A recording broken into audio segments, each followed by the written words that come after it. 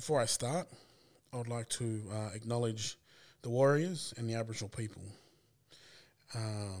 who I am going to talk about within this episode of Frontier Wars. So welcome to Frontier War Stories.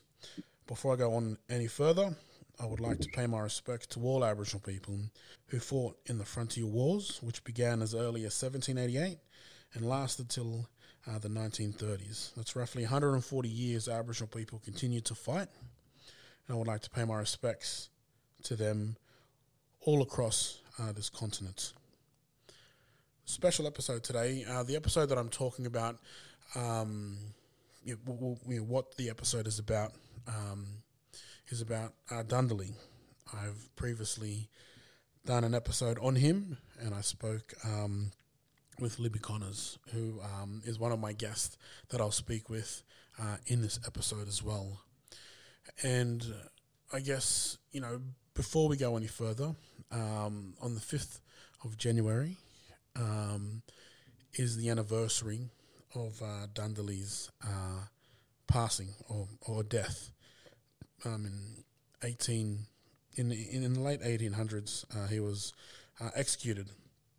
And on the 5th of January every year for the past 10 years here in Brisbane, in Post Office Square, Aboriginal people and non-Aboriginal people have gathered to honour and pay respects to his legacy and to the many Aboriginal people who fought here in the greater southeast Queensland area, but also around the country, remembering sort of the figures like Dundalli. There is many around the country.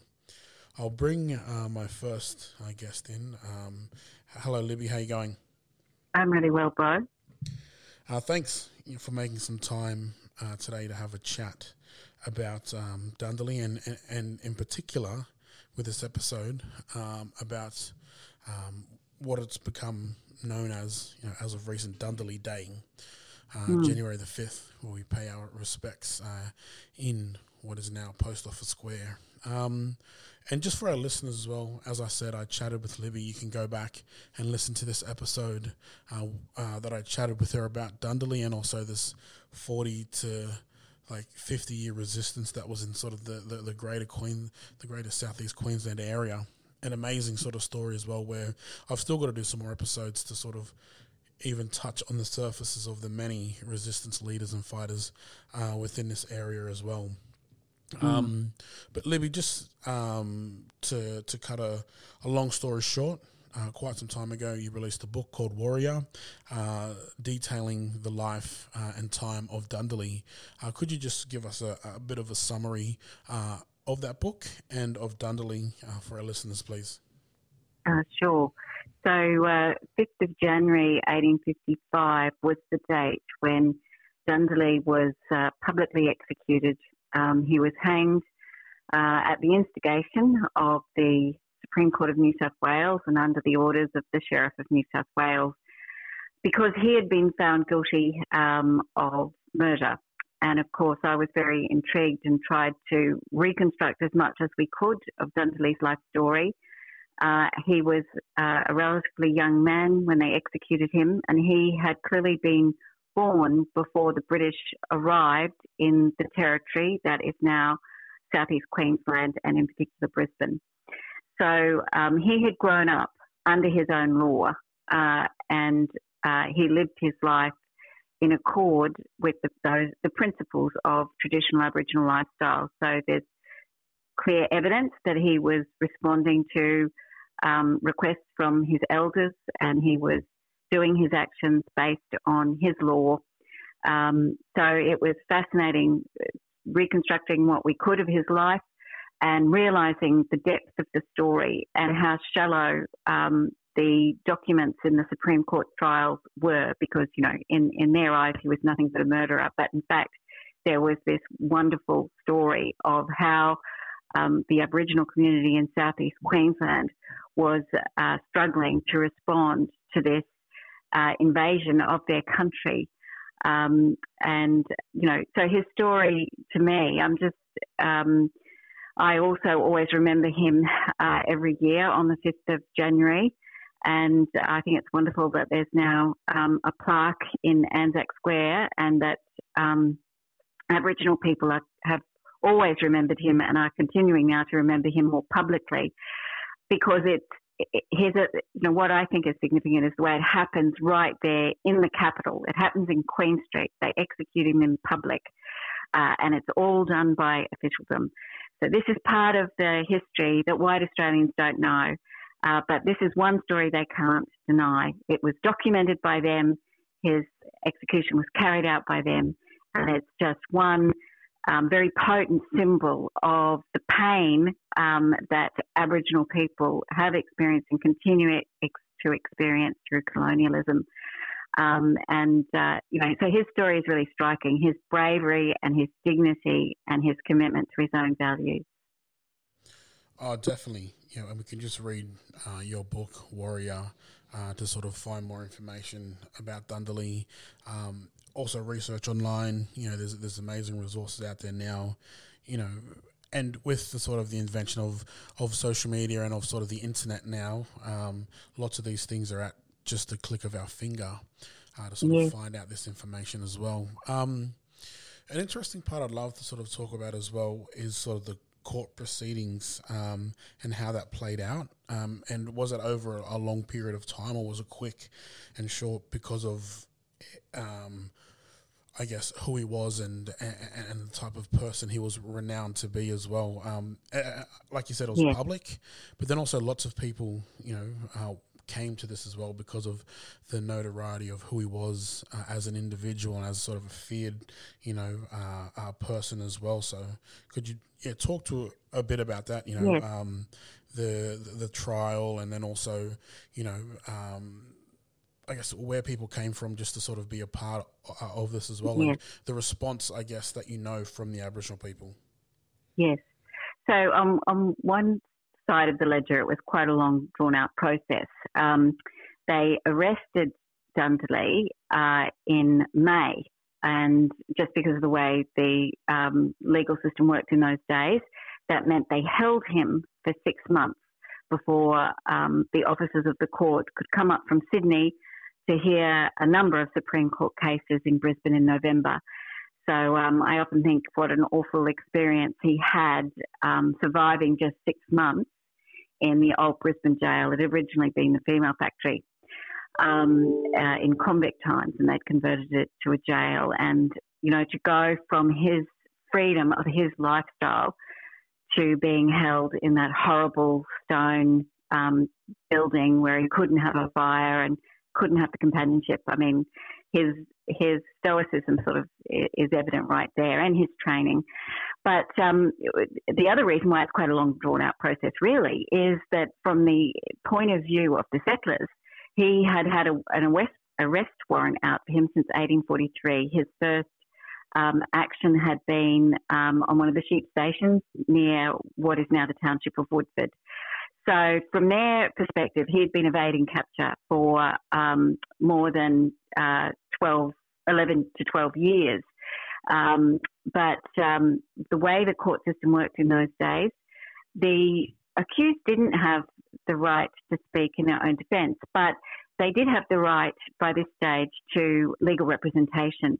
And it was interesting, if an Aboriginal person couldn't speak English, then the court also was supposed to appoint a translator, and always appoint, or most of the time, the judges would insist that a barrister represent the accused. So Dundalli did have a very high-powered lawyer, really, representing him in the courtroom. But there was disputes about how good his English was, and they decided that he didn't need a translator, that his English was good enough. But what comes through the courtroom was that even his defence lawyer was scared of him. He was a really tall man. He was very powerfully built. We've got lots of witness accounts of just how beautifully powerful Aboriginal people were in these days, because they were so active.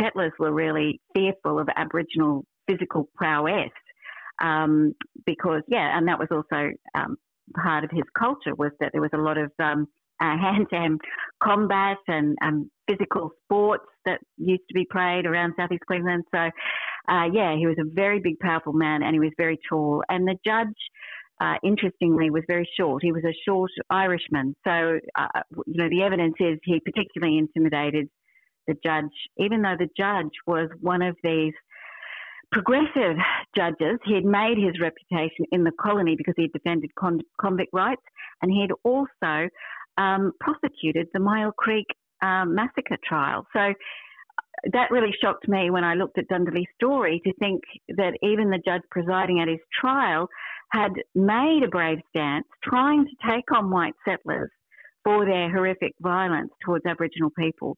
But on this occasion, neither the judge nor the defence lawyer were effective in protecting Dundalli's rights. So poor Dundalli had to sit through his trial in chains.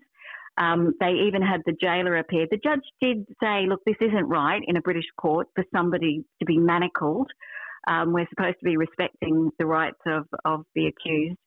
So he did go to release Dundalli when the prosecutor called for the jailkeeper to come forward, and the jailkeeper came forward and said, no, look, he tried to escape in jail. I think he'll escape. And so in the end, Dundalli's own lawyer said, all right, Your Honour, I'll allow the trial to proceed with my client still manacled. And the very fact that the jailkeeper was present says something about the extent to which whites in the township feared Dundalli. They actually had several local constables present at the trial as well. So the trial, Dundalli was held in the old Brisbane jail, which later became the General Post Office, which is still a lovely colonial building in Queen Street opposite Anzac Square. His trial was on the third floor of the old convict barracks, which were the other end of Queen Street, opposite the Myer Centre, near Lennon's Hotel there. So he was in a small, what was actually built as the chapel was where they held the trial. And in that small chapel were officials from Sydney and people like police constables and other officials watching proceedings, as well as an all-white jury. There was only one person who tried to question the evidence at Dundalli's trial, and that was the police magistrate of Brisbane. And that was really interesting because he also had a record of being very harsh in his attitude towards local Aboriginal people. But, it's just interesting that somebody of that calibre, listening to the evidence, had to speak up because, the evidence against Dundalli was so flimsy, and they actually relied on the testimony of a young part Aboriginal boy who was only 10 or 11 when he witnessed one of the attacks Dundalli was known to have participated in. So, and that, yeah. So, sorry. What was his charges? So he was charged with murder of attempted murder and murder, an assault on missionaries in 1845 at what we now call Narangba, Burpengary-Narangba area. Then he was charged with the murder of a pastoralist by the name of Gregor and his female servant. And he was also charged with the murder of two sawyers, in other words, people who log trees, tree loggers, and that attack took place near the present day area of Marumba or Petrie and Whiteside. That took place on that. That was then a station. And in the end, they really couldn't produce evidence to prove he committed the murder of William Boller, one of the Sawyers, yeah. And no, they couldn't prove that he definitely committed the murder of Andrew Gregor, but they found him guilty of murdering Andrew Gregor and of murdering one of the Sawyers. And so he was found guilty. He was taken back to the prison to await his execution, because in this period, the punishment for murder was public hanging. Now, there was no process of appealing a decision in these years, but the inner cabinet, the governor, the Colonial Secretary and the Attorney General and the judge who presided at the trial reconsidered at a meeting in Sydney anyone who'd been sentenced to capital punishment, anybody being given a death sentence. And it was really interesting that his judge, when he got back to Sydney, reconsidered the evidence and had to admit that the evidence coming from the part Aboriginal boy, who was by this stage, he was 15 or 16, but immense pressure on him from the settlers to find Dundalli guilty. And it was his evidence that changed over the years. You know, they had been bringing him forward at different trials from and hearings from 1846 through to 1854. So, you know, he'd gone from being a small child who witnessed one attack to being a teenager and had been living with whites all this time and was under terrible pressure. And when he got back to Sydney, in the end, the judge did remove the charge that he was guilty of the murder of Andrew Gregor, but that still left he was guilty of the murder of a Sawyer. And I mean, there's a bit of a story there too, because that Sawyer, the witness to that event, was a man who had survived the attack. He'd been soaring with two other men. He was an ex-convict, and he actually lost his front teeth in that attack, but in the end survived the attack.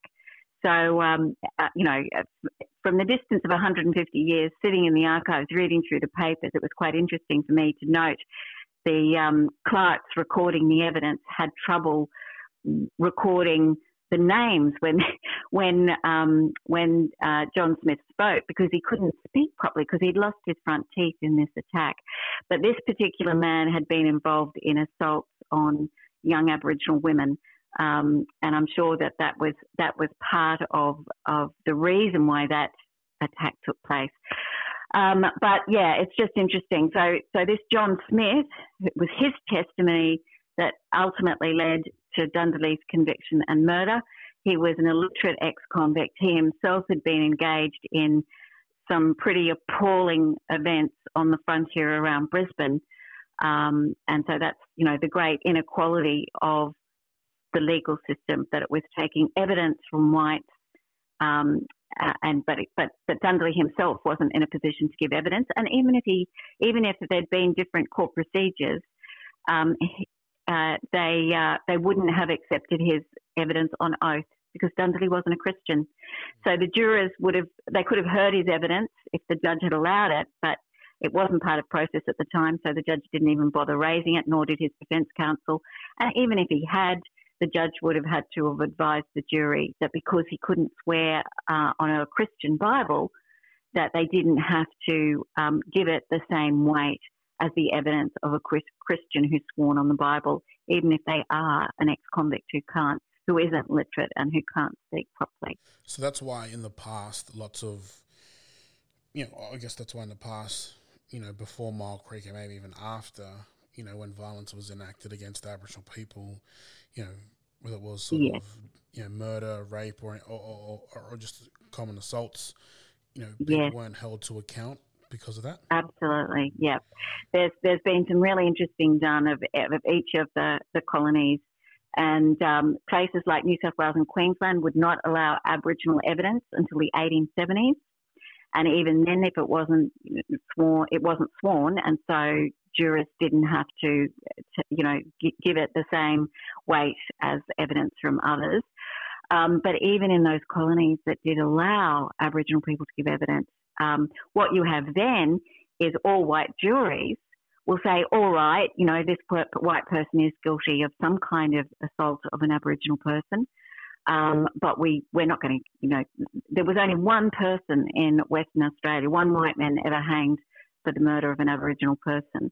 Other whites were found guilty, but they might be given a fine, you know. So this is the unfairness. This is colonialism coming through the legal system, where you have all white juries, you know, determining guilt or innocence, and you know, it's distressing to read through the data and see the unfairness.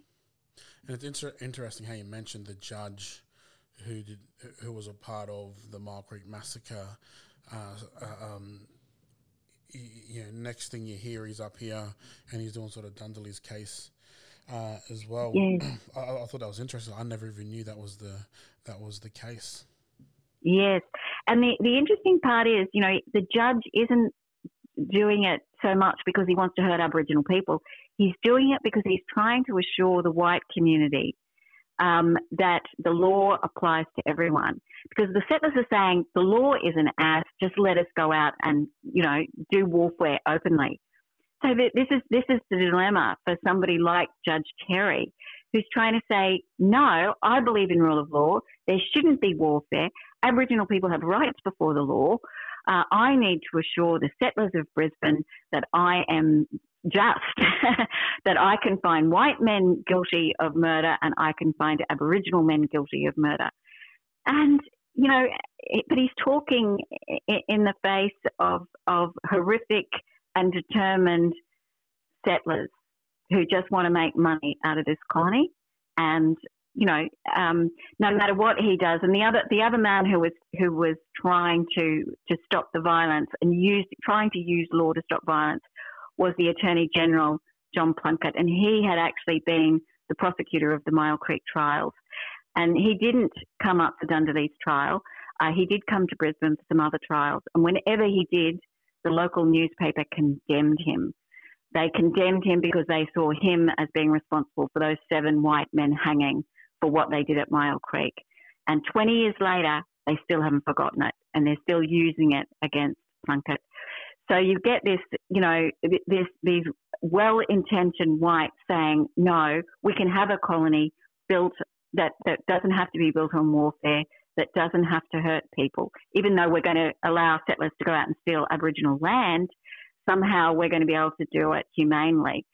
But they're just flying in the face of settler aggression and settlers determined to make money out of Aboriginal land and to claim that Aboriginal land for themselves. So and once the colonies are given self-government, it's the settlers who are determining the laws and sitting in the parliament, whereas men like Judge Terry and Attorney General Plunkett, they're operating in the period when it is the Colonial Office in London who are trying to calm settlers. From 12,000 miles away, they're trying to say settlers won't go out and do this and we're going to try and enforce it. But then they just did not put the resources into into stopping settler violence on the frontier. And once you have self-government, that just is a nonsense. And settlers behave with astonishing abandon. They still try to claim they're operating under law, but it's pretty shallow if you go back and read any of the inquiries. And whenever there was criticism by white settlers of how horribly the native police behaved in Queensland, and so there would be settlers saying, let's get rid of this native police, this is appalling, there's so much violence and mayhem. And settlers would just appear before the parliamentary inquiries and say, you remove the native police and we'll take the law into our own hands. They would say it quite openly. And so you get this ludicrous discourse in which they say, that the native police is less violent than having the settlers just run rampant. And I've got a couple more questions. Could you tell us a bit about the day or the morning of, the day, January 5th, when, I guess Dundalli was sort of led to the gallows, and, could you talk to us about, who was there, what was happening? Obviously people from Sydney came up, and I'm sure there was local Aboriginal mob there as well, maybe in support of him getting hung, and then also, against, who are against him being hung as well. Oh, absolutely. Yeah, it was quite an event in the township. The township was only about I shouldn't try and quote figures, but it's only a small township still of, I would say, less than 1,000 people. But Aboriginal networks were still extensive. Probably Aboriginal people still outnumbered white settlers in the town, Aboriginal people from the surrounding area. And all the Aboriginal people, Dundalli's friends and family, but also other Aboriginal people from other Aboriginal First Nations, all came into Brisbane to witness the hanging. So they all gathered on what was kind of still Aboriginal land in 1855. That was all along Wickham Terrace. That was still bush, right down to where Central Railway Station now is, and the Sheraton Hotel.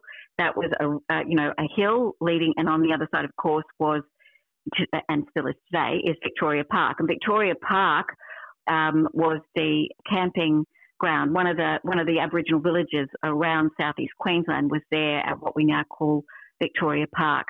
So Aboriginal people would camp along Wickham Terrace there and around the edges of Victoria Park, with the local Aboriginal owners camping on Victoria Park itself.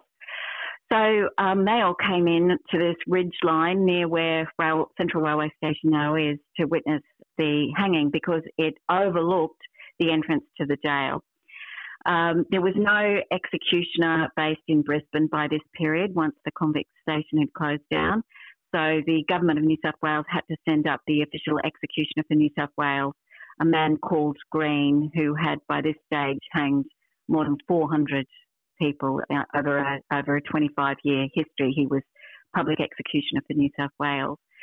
There were also there was also a detachment of Native Police in town that day, and all the constabulary were called out. There was 10 or so police officers based in the township of Brisbane in these years, and this detachment of Native Police and their white officer were also called out to be on duty, because there was a fear that Aboriginal people would rescue Dundalli.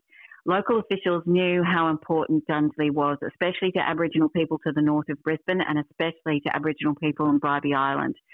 He'd been living on Bribie Island for more than 12 years by this period, and there's quite a community of Aboriginal men on Bribie Island who are defending country, and we've got them evacuating whites when they come onto country. So significant gathering of hundreds of Aboriginal people on that hill. We also know that most of the white people of the town turned out. We know because the newspaper in its reports objected to the fact that there were even women and children showed up at Dundalli's hanging. So it just seems like most of the town thought they had feared Dundalli for more than a decade. So his hanging was a real event for the whites who were so in fear of him, and for the Aboriginal community that had so looked up to him. And the other interesting person who was present was a man who, I've got a blank of his name, Sylvester.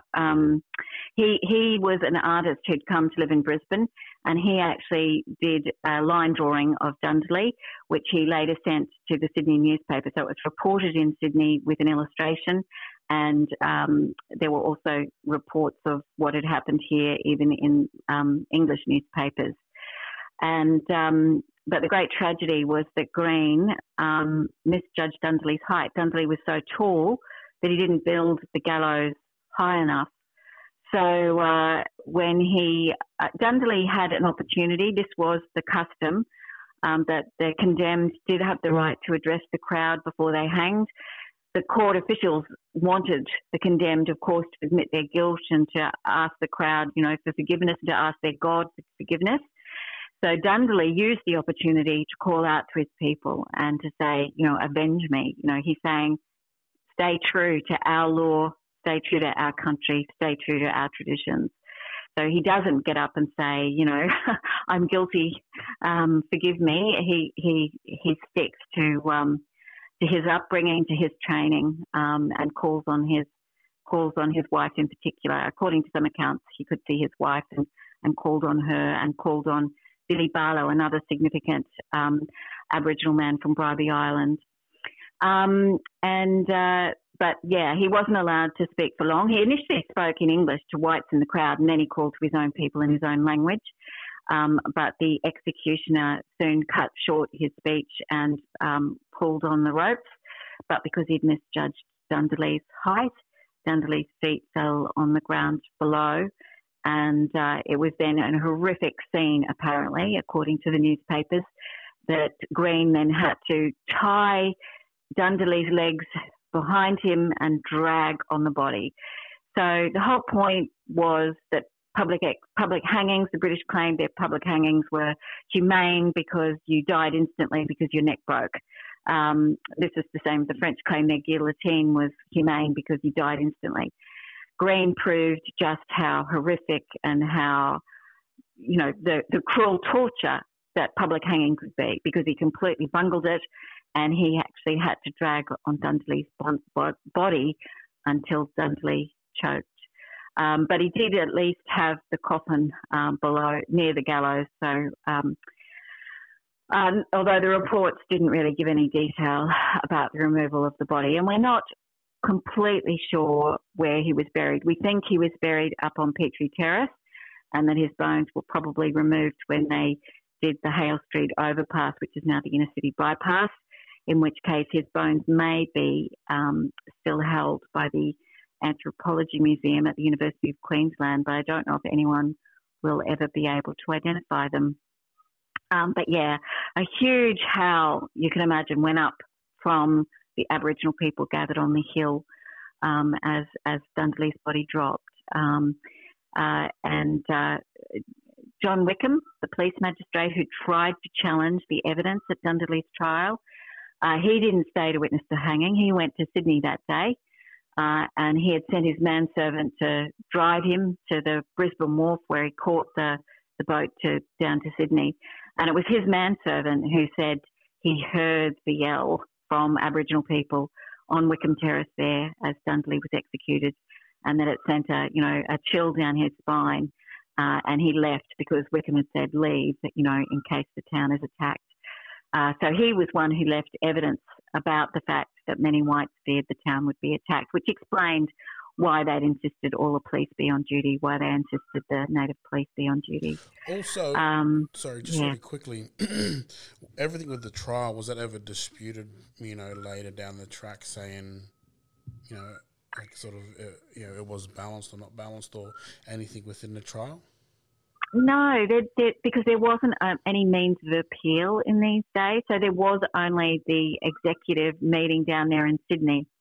So, and we don't even know how they deliberated. We just know that when the judge still had to sign a final warrant, and when he did, he omitted Andrew Gregor. And I would suggest that is because Police Magistrate Wickham had challenged the evidence regarding the murder of Gregor. So the judge just removed Andrew Gregor's name, and so in the end, the warrant said he was ultimately executed for the murder of the Sawyers, William Waller and William Boller. Yeah. Sorry, go. No, I was just saying because there wasn't any kind of means of appeal. There was no actual review of any of the trials in this period, as far as I'm aware.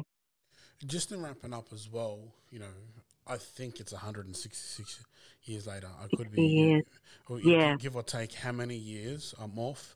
The fact that we're still commemorating him, and there's books being written about him, sculptures being done. That people are remembering this figure, Dundaley, as sort of this figure, or his descendants are still mourning him, as sort of a distant relative who fought for their rights, as well as all Aboriginal people in southeast Queensland, and represented sort of what was happening in that time. 166 years later, why is it still important for us to sort of commemorate, remember, mourn sort of his legacy? Yeah, 165 years. Oh well, I think for Aboriginal people, he's such a symbol of sovereignty. He grew up on Aboriginal land, and living by Aboriginal law. Along come these settlers and say, no, there's only our law now, and that's what I love, the symbolism of his gallows speech, where he's calling out to his people, no, under our law, my death must be avenged. So I think and also his dignity, on the gallows, to have that presence, it really showed his leadership, which explained why people from diverse First Nations attended to watch because he was someone special. And that's why I was so interested to follow up some of Billy Barlow's actions after his death. I don't know Billy Barlow's Aboriginal name, but I know Billy Barlow was a friend of Dundalli's and worked alongside Dundalli. And he did carry out further actions after Dundalli died. And I think for the white community, it's so important. It is, Fiona Foley, the Aboriginal artist, said recently, talking to white people about this history is like talking to children because they just don't know it. She said that about the Aboriginal Protection Act, but it's true too of the frontier. They don't know their history. And I just think, his case, he is a case study that they can't ignore. Everything is documented by the Supreme Court of New South Wales. It was all done according to the rule of law, right there in the capital city of what is now, the third biggest state of Australia. So, I think it's a really important. He's a really important man for both Aboriginal history and for whites wanting to understand their history, because you can't deny the injustice of the process and the way even the well-meaning, legal system just rode roughshod over Dundalli and his rights and the rights of his community. They just didn't have a means of responding to their needs at all in this period. Yeah, one of the things I love about history is that it really tells us about our relationships, that has been formed, since, the times of Dundalli or even before, with Mile Creek or even Waterloo Creek before that or other sort of interactions with around the country as well. Like that's what history does. It informs us of our relationships and our sort of status within sort of the societies that we live in, and I think, the more people that sort of appreciate sort of the, true history will sort of get a proper understanding of exactly what Aboriginal people went through. Yes. And I think and not just went through, but what they sacrificed, what they willingly gave up. And unwillingly. Of course, unwillingly, but like Dundalli on the gallows saying, I'm about to die, revenge me. Obviously, that's sort of unwillingly. I'm sure, if he had the opportunity to sort of be free, he would have been, but many people like him who sort of, you know what I mean? Like, but that's. And I just wanted to rescue him, from the notion that, Supreme Court, he's executed as a criminal. And when I went back and looked at his story, I realised, no, this was this really important man. And we've kind of got to go back and do that for all Aboriginal men. The same with Billy Barlow. They never got Billy Barlow as far as I could discover. But he's out there defending Aboriginal women who are being attacked by white settlers because, there were more white men in the district than there were women. So they're this unruly group of ex-convicts roaming across Aboriginal country. Of course, there were horrific sexual assaults going on. And, these men deserve to be honoured, as you're doing, honouring them as warriors from the Frontier Wars, but honouring them too for their defence of their families as well as their defence of their people, Definitely. Thanks, Libby, for having a chat with me on Frontier Wars. It's always great to have a chat with you on Frontier Wars or even, on Let's Talk as well that I host on 98.9 FM. Monday to Thursdays. You can catch me on there as well. But no, thank you. I always appreciate our conversations. Very insightful and very, I enjoy them because, I grew up in Brisbane and, I need to learn more about sort of this history of what happened to the local mobs in and around sort of southeast Queensland as well. So I do appreciate having a chat with you. Good on you both for doing this and helping, overturn the story. It's so important.